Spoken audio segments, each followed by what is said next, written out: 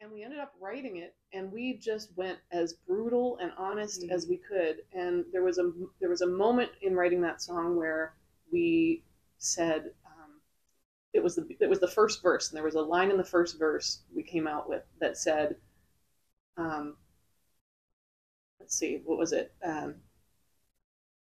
Are you just, I have to remember how it starts. She thinks life is fair, God hears every prayer, and everyone gets there ever after. She thinks love is love, and if you work hard, that's enough. Skin's just skin, and it doesn't matter. And that her friend's older brother's going to keep his hands to himself, and that somebody's going to believe her when she tells. And when we came out with that line, we were like, yeah, this is not going to be a radio song, but we don't care. And so we ended up writing it that way.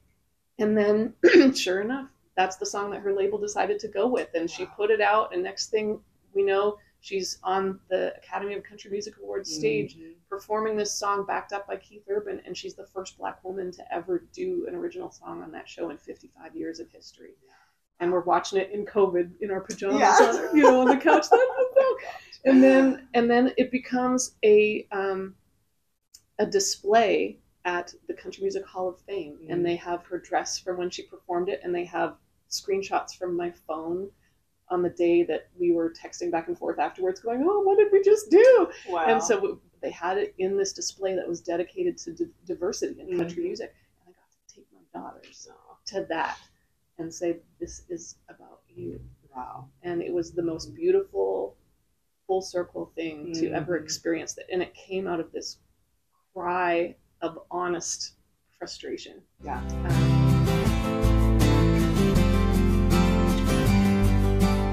Hey, I'm Lauren Lucas. I'm obsessed with learning, and I live for true, authentic connection. I'm a wife, a working mom, professional singer-songwriter, and an instructor of songwriting at my alma mater, Belmont University. You could say that life's a little full.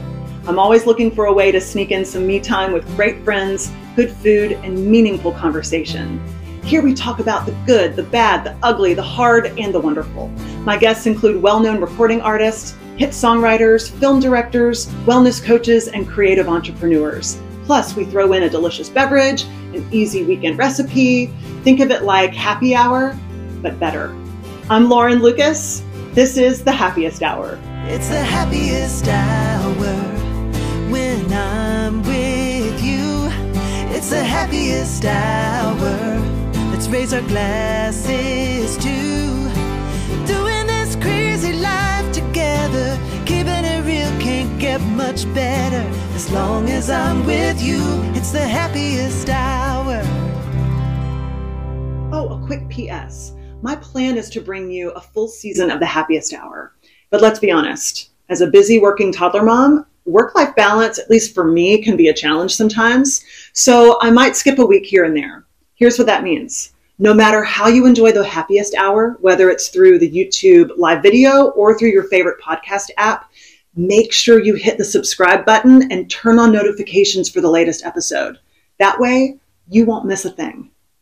Hi, welcome to The Happiest Hour, where we talk about life, business, and balance. Because when you're with great friends and a delicious beverage, it's more than happy hour, it's the happiest hour.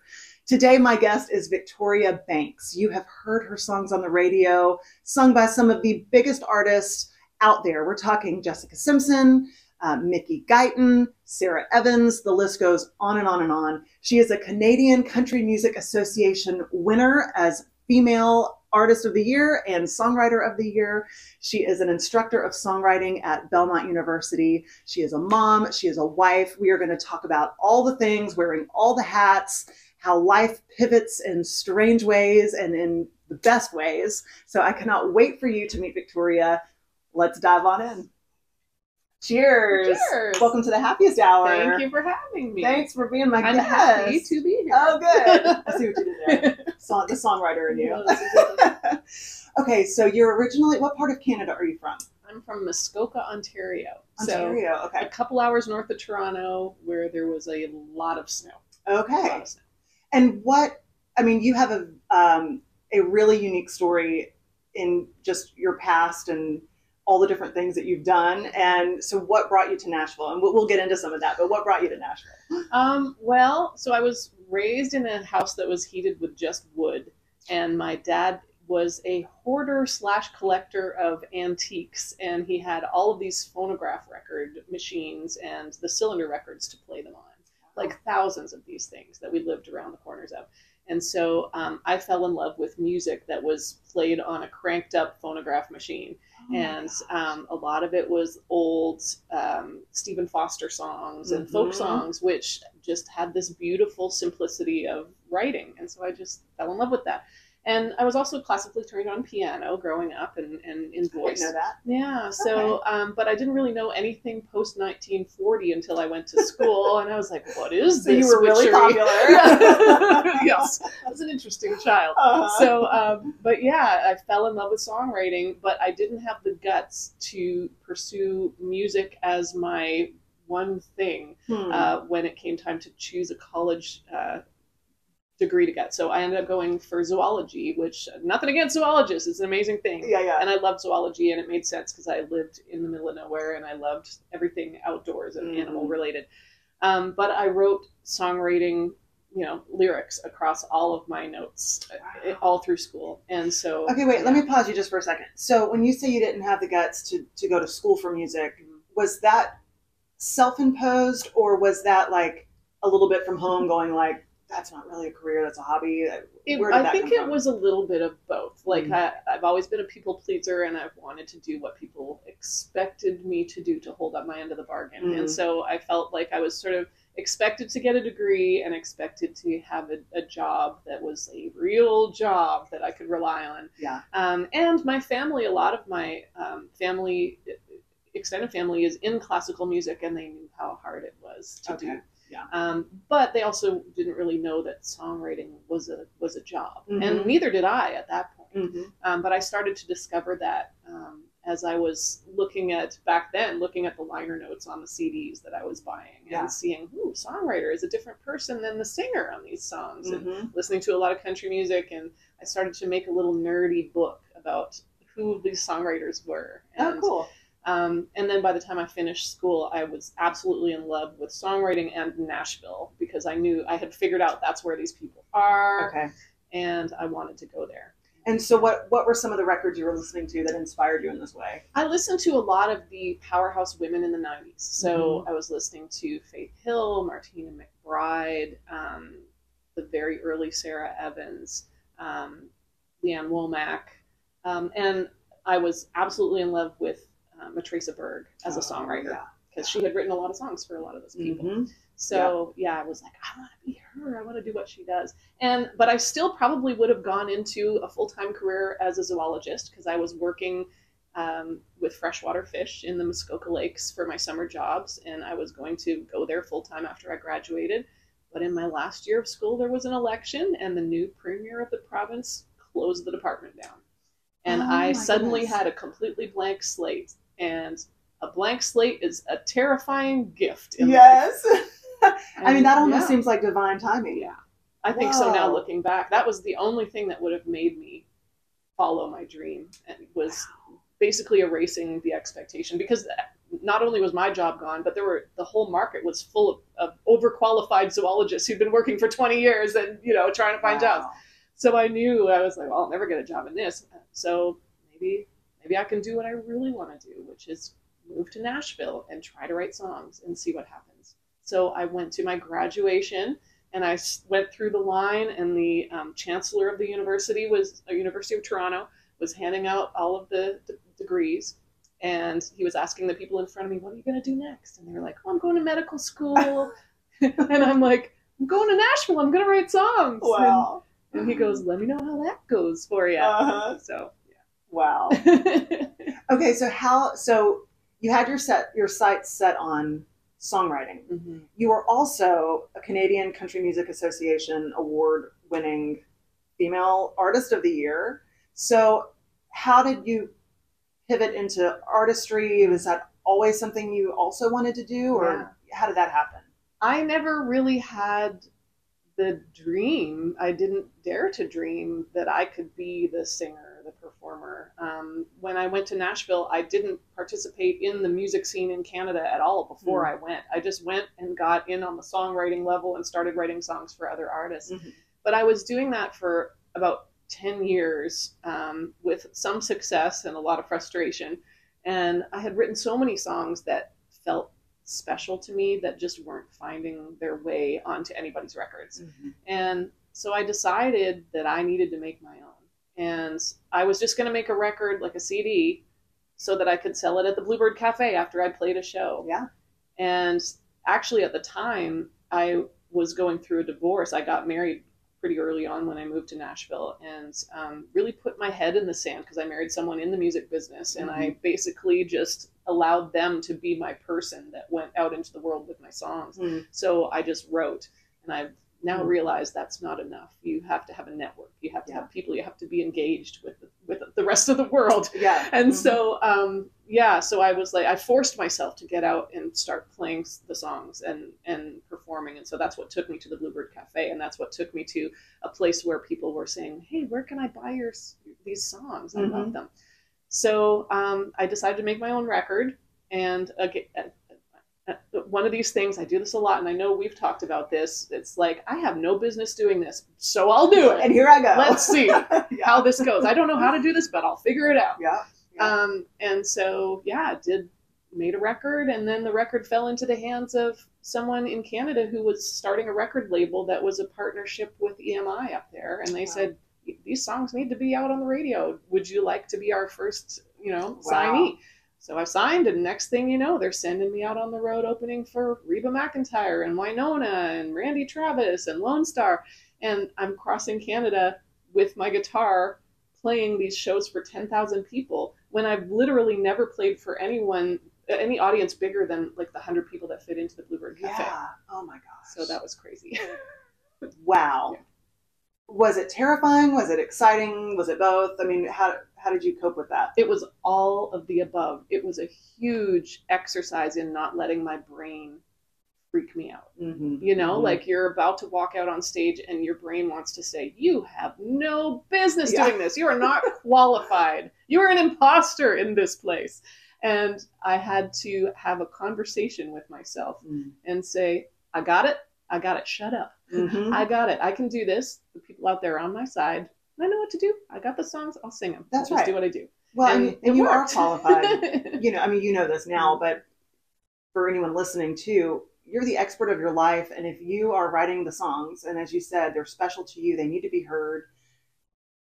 Why not? Why not you? You know? So I love that. Okay. So I'm curious, I guess, two questions around the same thing with kind of is, how does the industry differ in Canada, country industry, than Nashville? And was Nashville taking note at all of your artist career in Canada? Like, do they talk to each other? How does that work? So that has changed now, but at the time, this was around 2009, 2010. Okay. The people in the music industry in Nashville couldn't give a flip about what was going on anywhere else. Okay. And so that tracks. Yeah. So it was difficult because I felt like I had to split myself in two. I was still writing under publishing deals in Nashville. So I still needed to be here writing songs. And so I would write in the office Monday to Thursday, a song or two a day, sometimes co-writing. And then I would get on a plane on Friday and fly 3 legs up to somewhere in northern Alberta and pick up a band from somewhere close by and then go on stage, play a festival on Saturday, and then fly 3 legs back on Sunday and then be back in the writing chair. And I'd get back in the writing chair Monday and they'd be like, oh, good, you're back. We missed you on Friday. Come on, let's get to work. You know, so it felt very much like I had to be two of me, which was very difficult. But the scene in Canada is a lot smaller. It's like a microcosm of what it is here. So everything is about 10% the size. There's 10% the audience. There's 10% the money to be made. And when you are performing, the places you're performing are very far and wide. So I mentioned picking up a band. I mean, it's very difficult to have a band that travels with you financially. Yeah. So you're flying somewhere, you're picking up a band there, and then you're going to somewhere else, and you're picking up a band there. Oh, so it's a lot of just trying to go with it, go with the flow. And because literally, the population size and the geography. Yeah. Make it different. Yeah. Okay. Interesting. And there's a lot of driving a rental car or van in the middle of the night, you know, and then you're going out on stage and it's so glamorous. And it's like, oh, now I'm back in the rental car on the dirt roads. But it's an adventure for sure. And I had a wonderful manager, Kate House, who traveled with me. So it was two girls in a car having a ball. Oh, that's great. Yeah. That's great. Okay. So you've done a lot of pivoting in your life, as have I. I think we have that in common. And maybe, you know, maybe all artists and creative entrepreneurs do that to a degree. Zoology, songwriter, artist, Belmont instructor, mom, wife. I mean, like, there's a lot going on. And sounds like some of it has organically happened. It's like, oh, I completely lost my job. Now I can go do my dream. Or what's next? This isn't happening. No one's hearing this. So it's just kind of organically like, I'll be the one to step up and do it. So some of that, it sounds like happened very gradually and organically. I guess what I'm curious about is how have all of those pivots benefited you? Like, is it something that you almost like begrudge, like, or is it something that's really enhanced your life? I love it. I love it. They have been terrifying to do. And because, I mean, I literally most of the time ask myself, like, what business do you have doing this? You know, it's a lot of the time there's a lot of fear involved. It's something you don't really know that much about that you're trying to do next. But I'm so proud of the accomplishments I've made in each of those directions and my ability to move beyond it when it didn't serve me anymore. That's a big part of it too, is like, and it's only you can tell yourself when it's not serving you anymore. And that's a difficult thing because especially in a business where there's a lot of, you know, exposure and fan base and media, and there can be an external dialogue coming at you about your success and what's, you know, what the story is about what you're doing and how well you're doing right now. But you have to be the one to ultimately decide what is going to make me happy. So that's where some of the pivots have come in. So absolutely. I can understand that. And it takes a lot of courage because it is an identity. I mean, you get kind of locked in yourself even, you know, to buying into this identity. And then when you realize like, oh, I'm not really supposed to be here anymore. Yeah. Your self-worth gets very tied up in that sometimes. Yeah. And there's a strange, almost purity mindset that the music industry has, especially in Nashville, where it's like, if you're not doing just this and successful in it, then you don't count. You know, and you don't count. How are you supposed to earn a living? How are you supposed to have a balanced life? How are you know? That's right. So, yeah, I think that's so important. I remember a really very successful hit songwriter many years ago. And he's not the only one who has said this. A lot of people say this, at least they used to. You know, if you can imagine yourself doing anything else, do it. Yes. And now I find that, and I really bought into that, you know, and now I find that to be so fear-mongering. Yeah, I don't say that to people. People say that to students a lot, and when I teach, I don't say that. I don't believe that. Yeah. I think you should do it all. Yes. You know, do it all. Why not? It all informs who you are as a human being, and it informs your writing. Oh yeah. It makes you you got more to say if you have more in your life. So, that's right. Yeah. And it's so much more important. At least for me, I got so tied up into I want to be a great artist. I want to be a great writer. I didn't forget about being a great person, but it was almost like I was compartmentalizing my life and like, that's all that mattered. And I mean, I want people who want to do this industry to want to be great people first. And it takes, you know, you have to be well-rounded. Yeah. So that's true. Absolutely. Yeah. So I love that you said that and kind of don't buy into that too. Because I think that's a detriment when we tell people that. I think so too. So, okay, so pivoting a little bit, I guess pivot's my word for that's good. Pivot's a good word. Cheers to that. So you've written a ton of songs. You've had cuts by some of the biggest recording artists out there, Jessica Simpson, Mickey Guyton, Sarah Evans, I mean, the list goes on. So favorite, and you've also cut your own songs. I mean, there's a wide range of artists who cut your songs. You're just from you personally, the way you feel in your heart about it, what would you say is your favorite cut? Ooh, that's like, which is your favorite baby? Yeah, I know. I can answer that question actually, because I think for me, my favorite cut is one of the songs that Mickey Guyton put out that I wrote with her and Emily and Karen Kozowski called "What Are You Gonna Tell Her?" Mm. And it's Did you write it with Emily Shackleton? Emily actually is her name. Emily. Yeah. Mm-hmm. Got it. Yeah. Sorry. Okay. Yeah. Three Canadians. Emily, Karen, and I are Canadian, and then Mickey. Nice. But that song, it was such a crazy journey to that song. A big part of what you do as a songwriter in this town is you work with artists that you think might be the next big thing. You know, you're trying to plant your seeds. But I've spent so many years working with so many artists and had nothing to show for it. And you never know who that one might be that pops up. But I had been working with Mickey for 10 years, and she was the only Black woman to be signed to a major label record deal in country music. And it was just like we kept hitting wall after wall. We would write these songs, and she would try to, you know, we'd write a great country song, and she'd take it to her label, and they would say, I don't know, it's awfully country, Mickey. I don't know if anybody's going to believe that you're country, to this girl who grew up on a dirt road in Texas listening to Dolly Parton. And we were like, well, I guess we better do more of a pop thing. So we did like the pop side of country, and she would take that to her people, and they'd say, well, I don't know, no one's going to believe your country if we try to put this out to country radio. So it was like, just kept hitting the wall. And we got to a point where we were just really frustrated, and I was getting ready to walk away from the business, frankly. As a mom and as a woman, it was just really difficult. And Mickey was getting ready to do the same thing.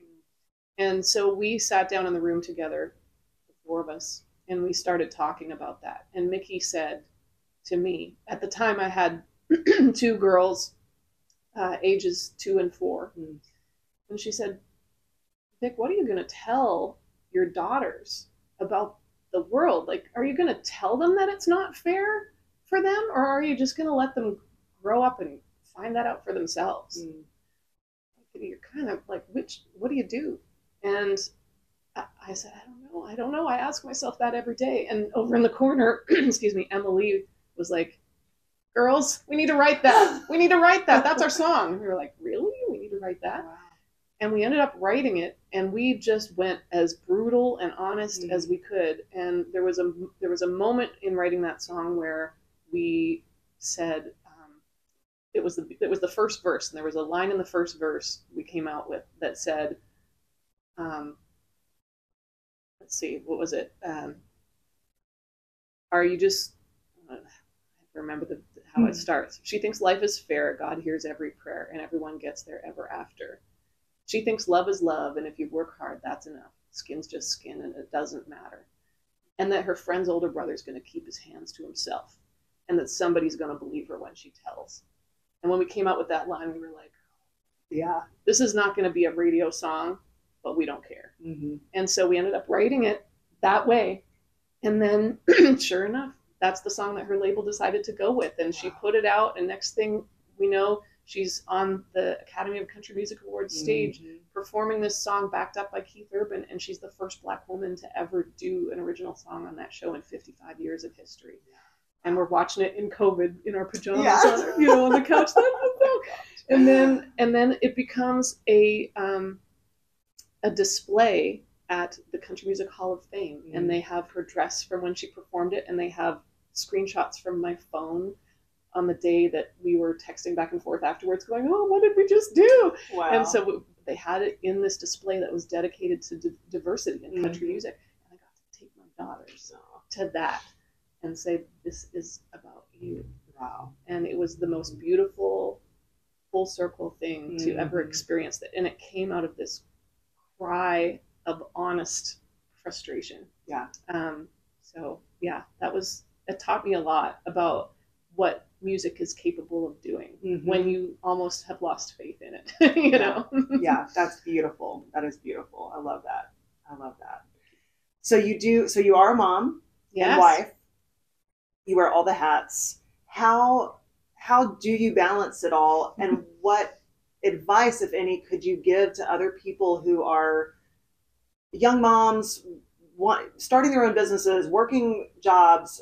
I mean, how do you balance it? Yeah. because so much of our job, even if we're signed to publishing deals, or if we're teaching at Belmont, or if we're signed to a label or whatever we're doing, we're still, I mean, for labels and publishers, we're not an employee of that company. Yeah. We're still our own entity. So we are still our own little business. Yeah. So yeah, how do you do it all? Mm-hmm.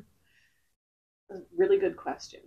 I was terrified when well, first off, we adopted both of our girls. I was terrified the first time to tell my publisher that I was going to become a mom. And I was even more terrified the second time because it happened in kind of a quick, oh, we have a baby for you way. Yeah, yeah.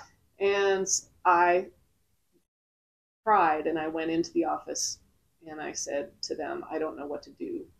I want to be a mom and I want to be a successful songwriter, and I don't know how to do both. And what do I do? And of course they were like, you got to be a mom. I mean, you can't say no to this opportunity. And they were wonderful. Luckily, they were a small company, and they said, bring your child in, put her in a pack and play if you need to, whatever we got to do, which is unusual. The hard reality of it is that this world, this country, this world, our business model, the way we schedule our time in order to make a living is not very compatible with being a well-rounded human being and a mom at the same time. So it is a very hard thing to do.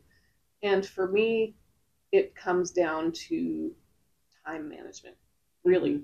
And I have to be very purposeful now about how I spend my time before I spend my time, which is something that I never really did before. Yeah. But I actually will sit down at the beginning of each week and plan out the week in advance. Here's the time for me. Here's the time when I get to go to the gym. Here's the time when I am going to make some food, for the week. Here's here's when I'm going to grocery shop. Here's when I'm going to work. And then I this is kind of nerdy, I guess, but I take the things that I need to do that week and I split them up into days, and each day I'll have, these are the things I have to do today, and these are the 2 other things that I need to try and get done. And all I do each day is look at that list of things, and I don't look beyond it, because I've looked beyond it when I'm doing the big picture at the beginning of the week. Yeah. So when I'm in it, I don't have the brain power to look beyond where I am, and I know I'm going to be slogging through that day. Yes. So that's where I kind of hold myself in the general trajectory where I want my life to go, is like in those planning sessions, that thinking about your time before you spend it. I love that. Yeah. That is so helpful. Do you have a morning routine? I'm just curious. Like, do you get up before your family just to have a little time? Yeah. And what do you do in that time? I do. So now I've fallen out of this during COVID, and I need to get back in it, but I'm starting to get back in it now. It's difficult to get up before children who get up at the crack of dawn.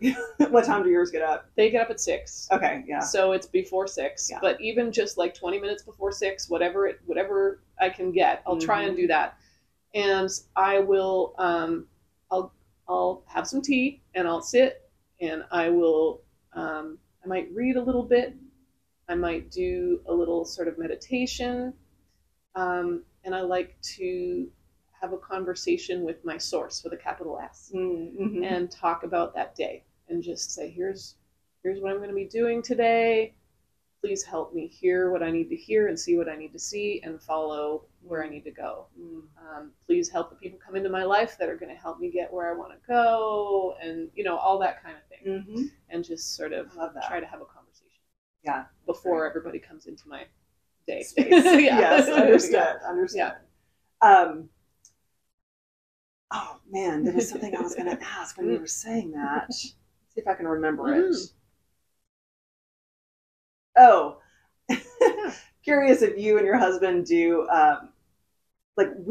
our household, we have family meetings, and they're not like planned, but usually it's like, there's usually a night, almost a week, where once my son's down for bed, my husband and I are here in the den going like, okay, let's get our iPhones out and our calendars, and I have a kitchen calendar in the kitchen too. And we're comparing all the things so that we can visually all see it in the kitchen. And then it's all on our phones. And it's like, you're picking them up from school this day, and I'm taking them this day, and la da da da da da. Do y'all do that? Yeah, we do. And now, so my kids are now 7 and 5. Okay. And we include them. Oh, nice. And it's actually a really great way. I follow this wonderful podcast that's called Parenting the Adlerian Way, and it's all about giving your children agency and responsibility and like a diplomatic participation in what's going on in the house. And so we every Sunday night we do that. We sit down and we come up with a list of what the meals are going to be. Because my 7-year-old is very picky. And so part of that is like, okay, we will listen to your choices on some things and you will have to listen to our choices on others. And we'll decide in advance what those will be so that you know we're going to have chicken, whether you like it or not, on Wednesday. And you just have to suck it up. And then we'll have your mac and cheese. Yeah, exactly. So it's like part of them. And then so we have this give and take and we plan it out. And then that helps to, plan our time. Right. So yeah, including that in that has been a really nice way to start the day. And I put it on the fridge, like the calendar on the fridge. Here's what we're doing. Here's what dinner's going to be. And so I love that. Yeah. That just gives me warm fuzzies, even just as busy as our lives get, and as much as we love doing what we do professionally. There's just, I love being a mom, and I know you love being a mom, and just envisioning that little time with your sweet family, it's just awesome. Yeah, and I think it's really important, I was talking about like being down in it and being in my day. Part of what I want to do with my day is have time when I can be fully immersed in being with my kids and not halfway on the phone or halfway on the computer while I'm trying to, just spend my time with them. I want to be fully engaged where I can put my phone away and I don't have to be doing anything else. I think it's really important that it doesn't even take if you're super busy, it doesn't even take that much time. It feels like a lot of time to your child if you spend 20 minutes with them in a day and allow them to say what you're going to do in that 20 minutes. Like, okay, you're in charge. What are we going to play? And just go there with them. They love that. And it earns you the ability to get something from them when it's time for bed. Okay, we're in a good mood with each other now. Let's do this together. Absolutely. Absolutely. That's great. Okay, so kind of on a girly note, favorite product, something you just cannot live without. So I discovered this product. It was actually one of those Instagram commercials, and usually those don't work out very well. I bought some clothes through that are terrible, but this product is great. It's a beauty product called Saie, S-A-I-E, and they have this foundation, which is like a sunscreen foundation, and I'm allergic to chemical sunscreen, so it's like a mineral sunscreen, but it's not white. Okay. So it has like it's the different colors of foundation. So it's like a moisturizer, sunscreen, foundation, all at the same time, and it's like velvety and smooth and wonderful. So I love that, and they also have one that doesn't have color in it, so I use that sometimes for just sunscreen. Okay. Nice. But yeah, that's my thing. Oh, that sounds awesome. That's like a must. Is the moisturizer or sunscreen. Yeah, having coverage. It's like that. That's I don't have to put 3 different things on now. So it shortens my day. Oh, that's great. Especially if your skin's really sensitive to that. That's great. Not an option. Okay, Saie. I'll have to check that out. Yeah. Awesome. Okay, so final question I ask all my guests. If it were all gone tomorrow, the hit songs, the records, the cuts, the guitar playing, the teaching at Belmont, if all of that were gone, what would you want people to know, or what would you want to leave behind? I think I would just want to feel like I put love and positivity out into the world and the people around me in whatever it was that I was doing. And I don't think it matters really what you're doing. Be collecting the garbage, If you put out something beautiful into the world, I think it's just a way of making it a better place for everyone, I guess that sounds cheesy, but I think about that a lot. I think about that a lot with my kids, and I think about that in teaching, like the seeds that you plant with people. I think a lot of the time it's not about the information you're giving them as much as it is the way you're making them feel and the way you're making them feel about themselves. Yes. And how they're going to carry that forward and internalize that going forward. So, yeah. Well, you do a good job of that. Oh, thank you. Already. So you're well on your way. So cheers. Cheers. Thank you so much for being my guest. This is Victoria Banks. Thank you so much for tuning in. You can find Victoria. I'll put all of the links where you can find Victoria and her music in the show notes below. Thanks so much for tuning in. Oh, that was so much fun. I wish I could talk to my guests for hours. If you want more from the Happiest Hour too, make sure you head over to laurenlucas.com/happiest hour for the show notes, recipes, and products mentioned in the episodes. And you can learn how to access Happiest Hour bonus content. Oh, and if you're looking for a way to make true and authentic connections with other people who are music lovers, who want to carry on the conversations that are started on the Happiest Hour episodes, and who are friendly and supportive, join my exclusive online community. It's absolutely free, and we would love to have you. I run fan contests there from time to time. I do free live stream concerts. The link is waiting for you at laurenlucas.com/happiest hour. Until next time.